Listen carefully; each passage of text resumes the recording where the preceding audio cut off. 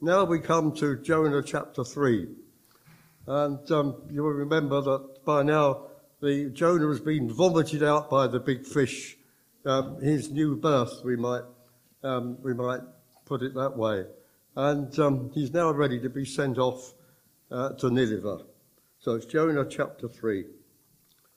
Then the word of the Lord came to Jonah a second time.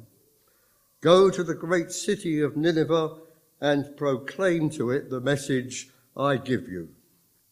Jonah obeyed the word of the Lord and went to Nineveh. Now Nineveh was a very large city. It took 3 days to go through it. Jonah began by going a day's journey into the city, proclaiming, 40 more days and Nineveh will be overthrown. The Ninevites believed God. A fast was proclaimed, and all of them, from the greatest to the least, put on sackcloth.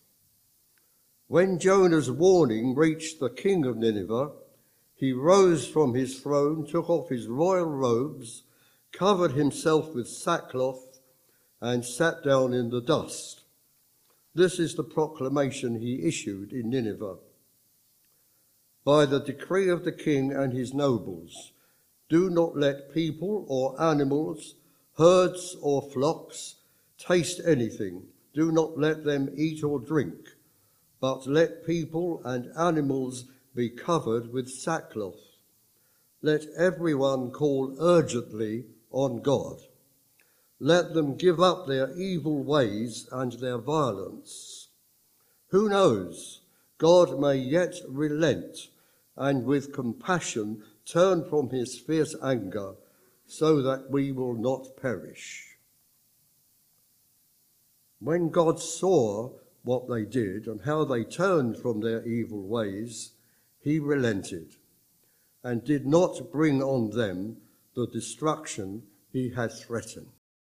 Okay, so we're going to look at Jonah chapter 3 this morning. And this chapter begins with God repeating his call to Jonah. Arise, he says, go to Nineveh, that great city, and proclaim to it the message that I tell you.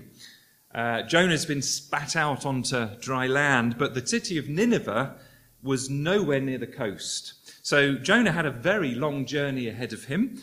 You have to wonder perhaps what was going through his mind over probably the weeks that he would have had to travel with hundreds of miles to the city of Nineveh. Nineveh would be a very frightening place to enter, even before Jonah even spoke. Nineveh's evil, you remember, had piled up before God. It was the city at the heart of the powerful Assyrian Empire, which was notorious for its ruthlessness and its violence.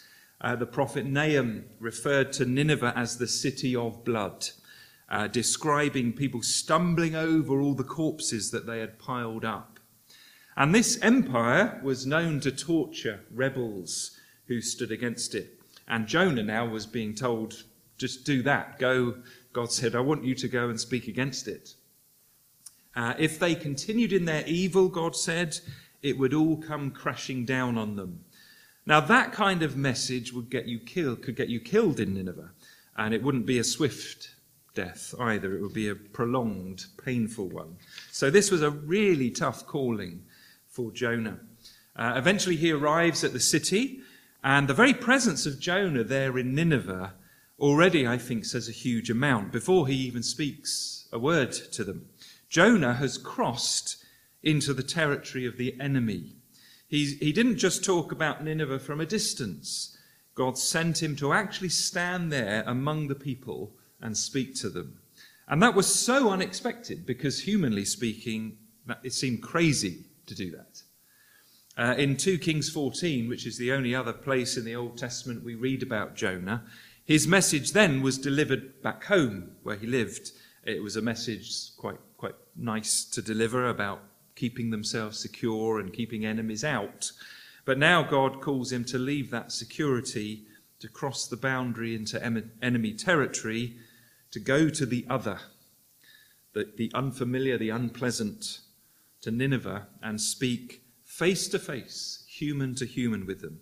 Jonah's message was, of course, a warning to them. But as Jonah himself says in the next chapter, he also knew that God wanted to save the people.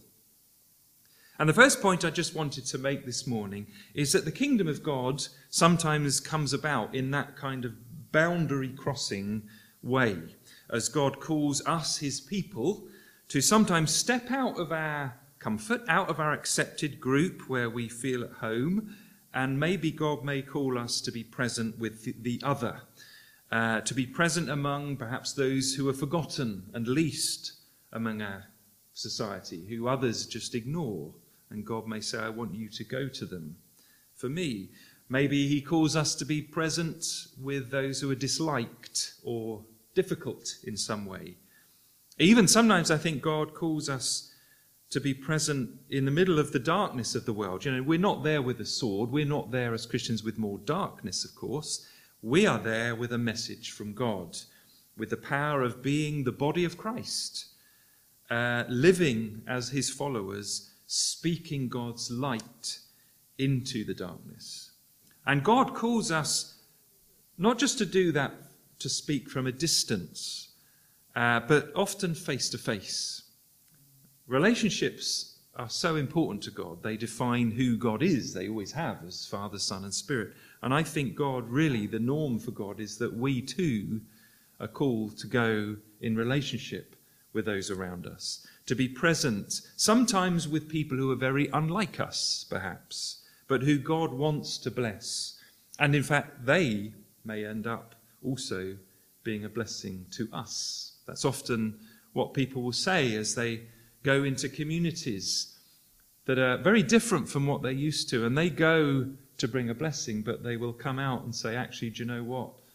I've been blessed and taught, perhaps even more than what I've shared with them. There's a word in the New Testament that I think is poorly translated. It's in the Greek of the New Testament, it's the word philoxenia, and it literally means love for the outsider. It's the opposite of xenophobia, which xenophobia means to fear or hate the outsider.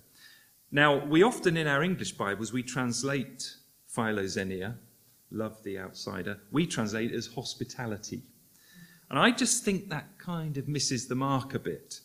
This is not about have your friends over for tea, as nice as that is. It's about being bold to show love towards those who are seen as outsiders or who are different, who are foreign in some way or other, and often, therefore, who are viewed with disdain by society. Paul actually uses another related word, xenodochio, in Greek, which literally means to accept or receive the outsider. Now, of course, that's exactly, when you think about the Gospels in the New Testament, that's exactly what we see Jesus doing. He, the Son of God, to start with, he's, the God of heaven, Christ comes to the world in flesh as one of us human beings to dwell among us. God crossed over that incredible boundary, that gulf, we might say, in order to come to us. The light came into the darkness, John's Gospel says.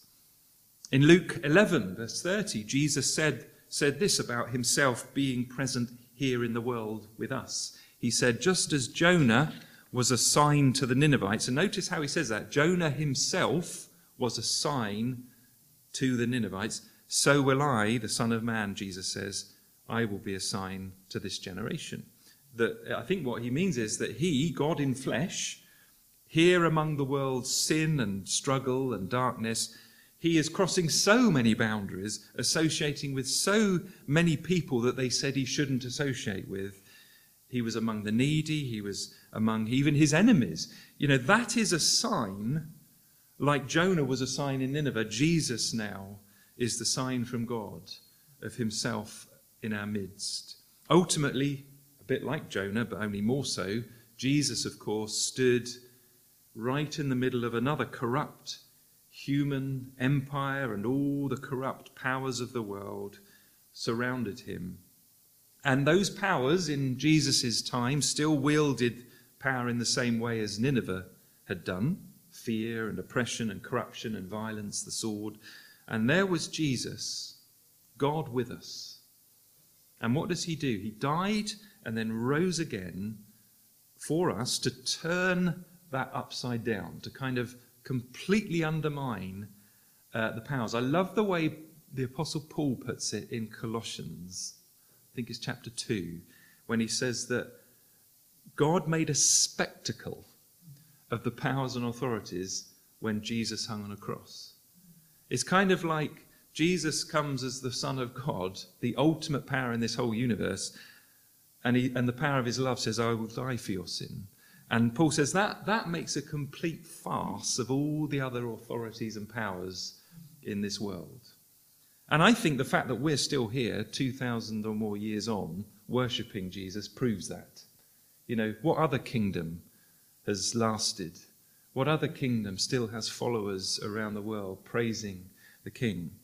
The power of Christ is greater far than any other.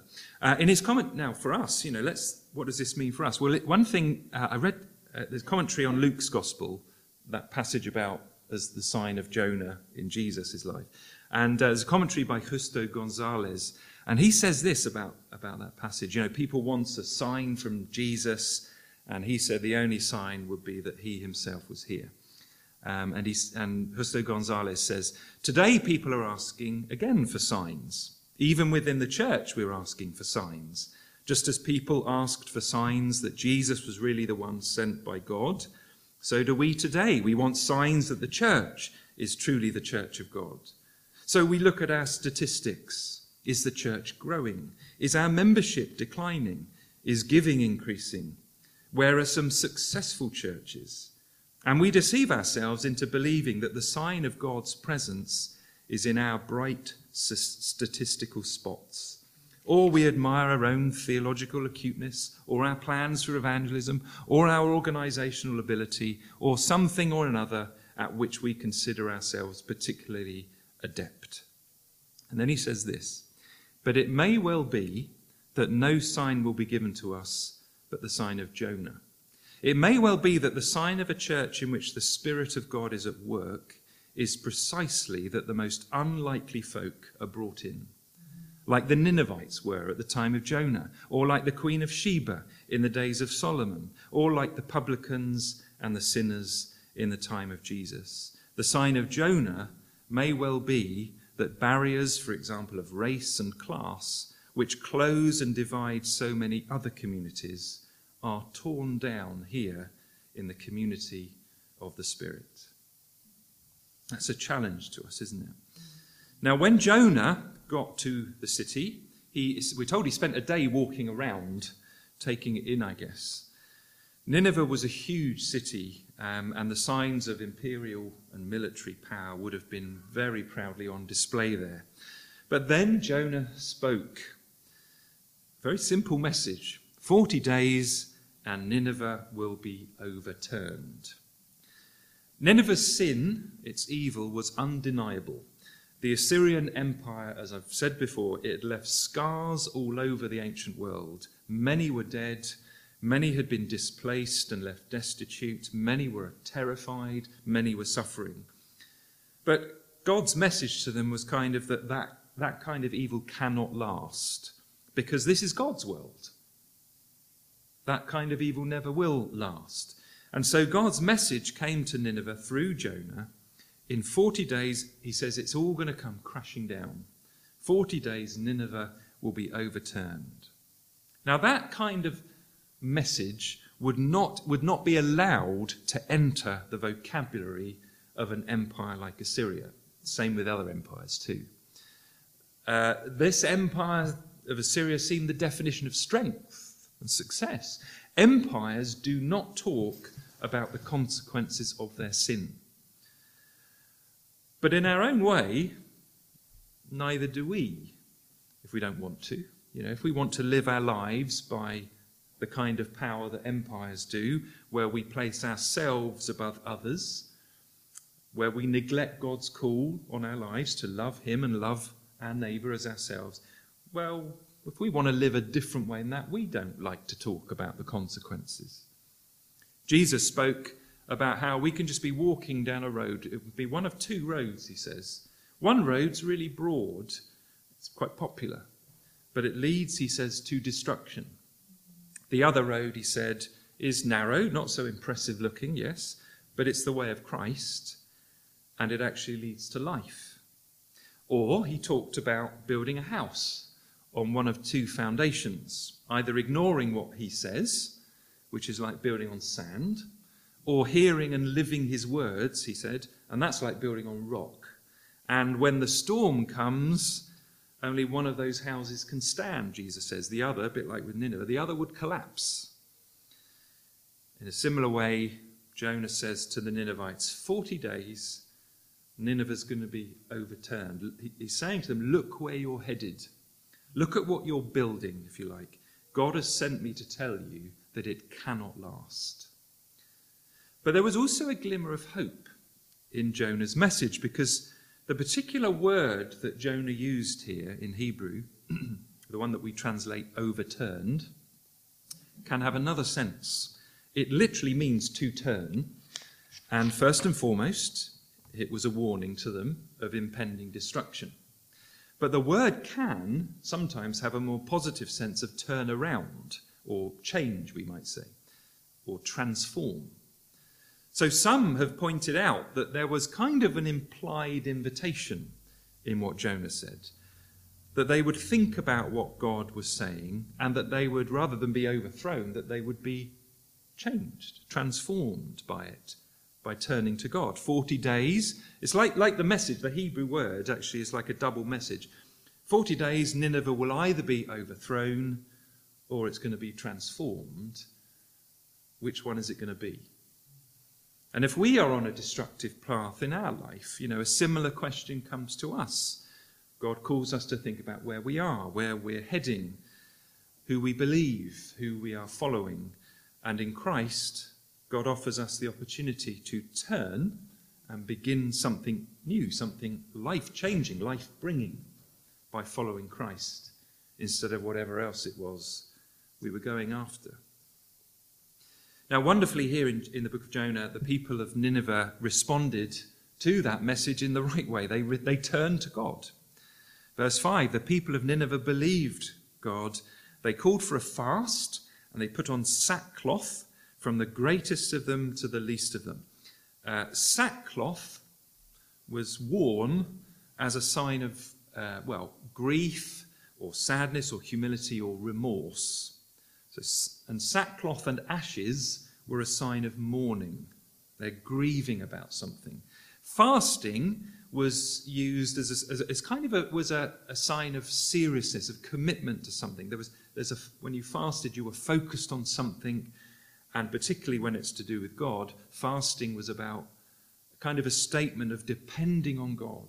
I can't eat without you, Lord. So this is like a recognition we need God. And this was a very genuine response, therefore. The people of Nineveh, not only we're told they turned from their evil, but they were genuinely looking to God for forgiveness and for a new start. It becomes really vivid when the king of Nineveh does it himself. This is really helpful, I think, in understanding what it means for us to turn our lives to God. Verse 6, the word reached the king of Nineveh, and look at what he does. He arose from his throne, he got off his throne, he took off his robe, he covered himself in sackcloth, and he sat in ashes instead of on a throne. When the king of Nineveh steps off of his throne, takes off his royal robe, the symbol of his royal authority, puts on instead the signs of mourning and sits instead in ash, what he's doing is he's setting aside his own kingship to acknowledge the kingship of God. He humbles himself before God in sackcloth and ashes because he's grieving over what he and his city and his empire have been doing. Now, for a king to do that is pretty astounding, isn't it? But in a very similar way, repentance for us, you could say, means coming off our thrones and allowing God to be God in our lives. And here in Jonah, the king gives a decree that everyone should do this. Verses 8 and 9, let every man and beast be covered with sackcloth, and let them call out mightily to God. Let everyone turn from his evil way and the violence in his hands. Who knows? God may turn and relent or have compassion, and he may turn from his fierce anger so that we will not perish.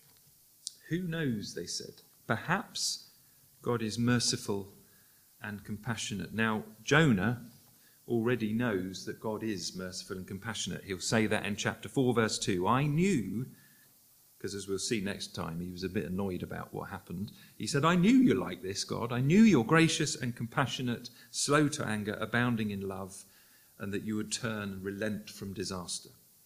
So here in chapter 3, in verse 10, when God saw what they did, how they turned from their evil way, God relented of the disaster he said he would do to them. He did not do it.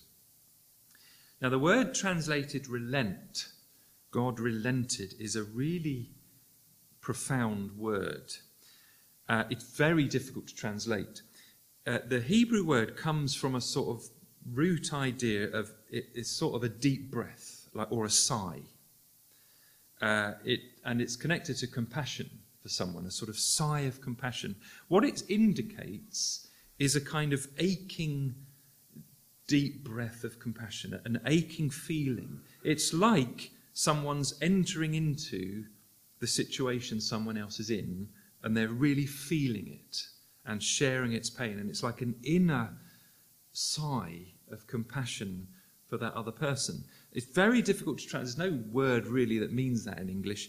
But that's what it's about, being so deeply moved that there's a sense almost of inner suffering that's being felt over somebody else's situation. God felt like that for the people of Nineveh. And that's why he saved them. And when you think about that word, that is a gospel word. The fact that while God looks at this world and sees all our sin, yet in a sense God would come and suffer for our sin in order to save us from it. He would carry the weight of saving us. That's what we see at the cross, isn't it? God actually takes our place, suffers for us to save us, because he's compassionate, because he loves us, because it moves him to see the mess we get in, and he wants to rescue us. So God comes to us, Jesus carries the burden, and that's what his death on the cross is about. Jesus, God's Son, took our place, suffered and died for our sin so that he can save us from it. And as a result, just like with Nineveh, we are no longer destroyed but saved. God carries that word, that deep suffering sigh of compassion which God felt for Nineveh.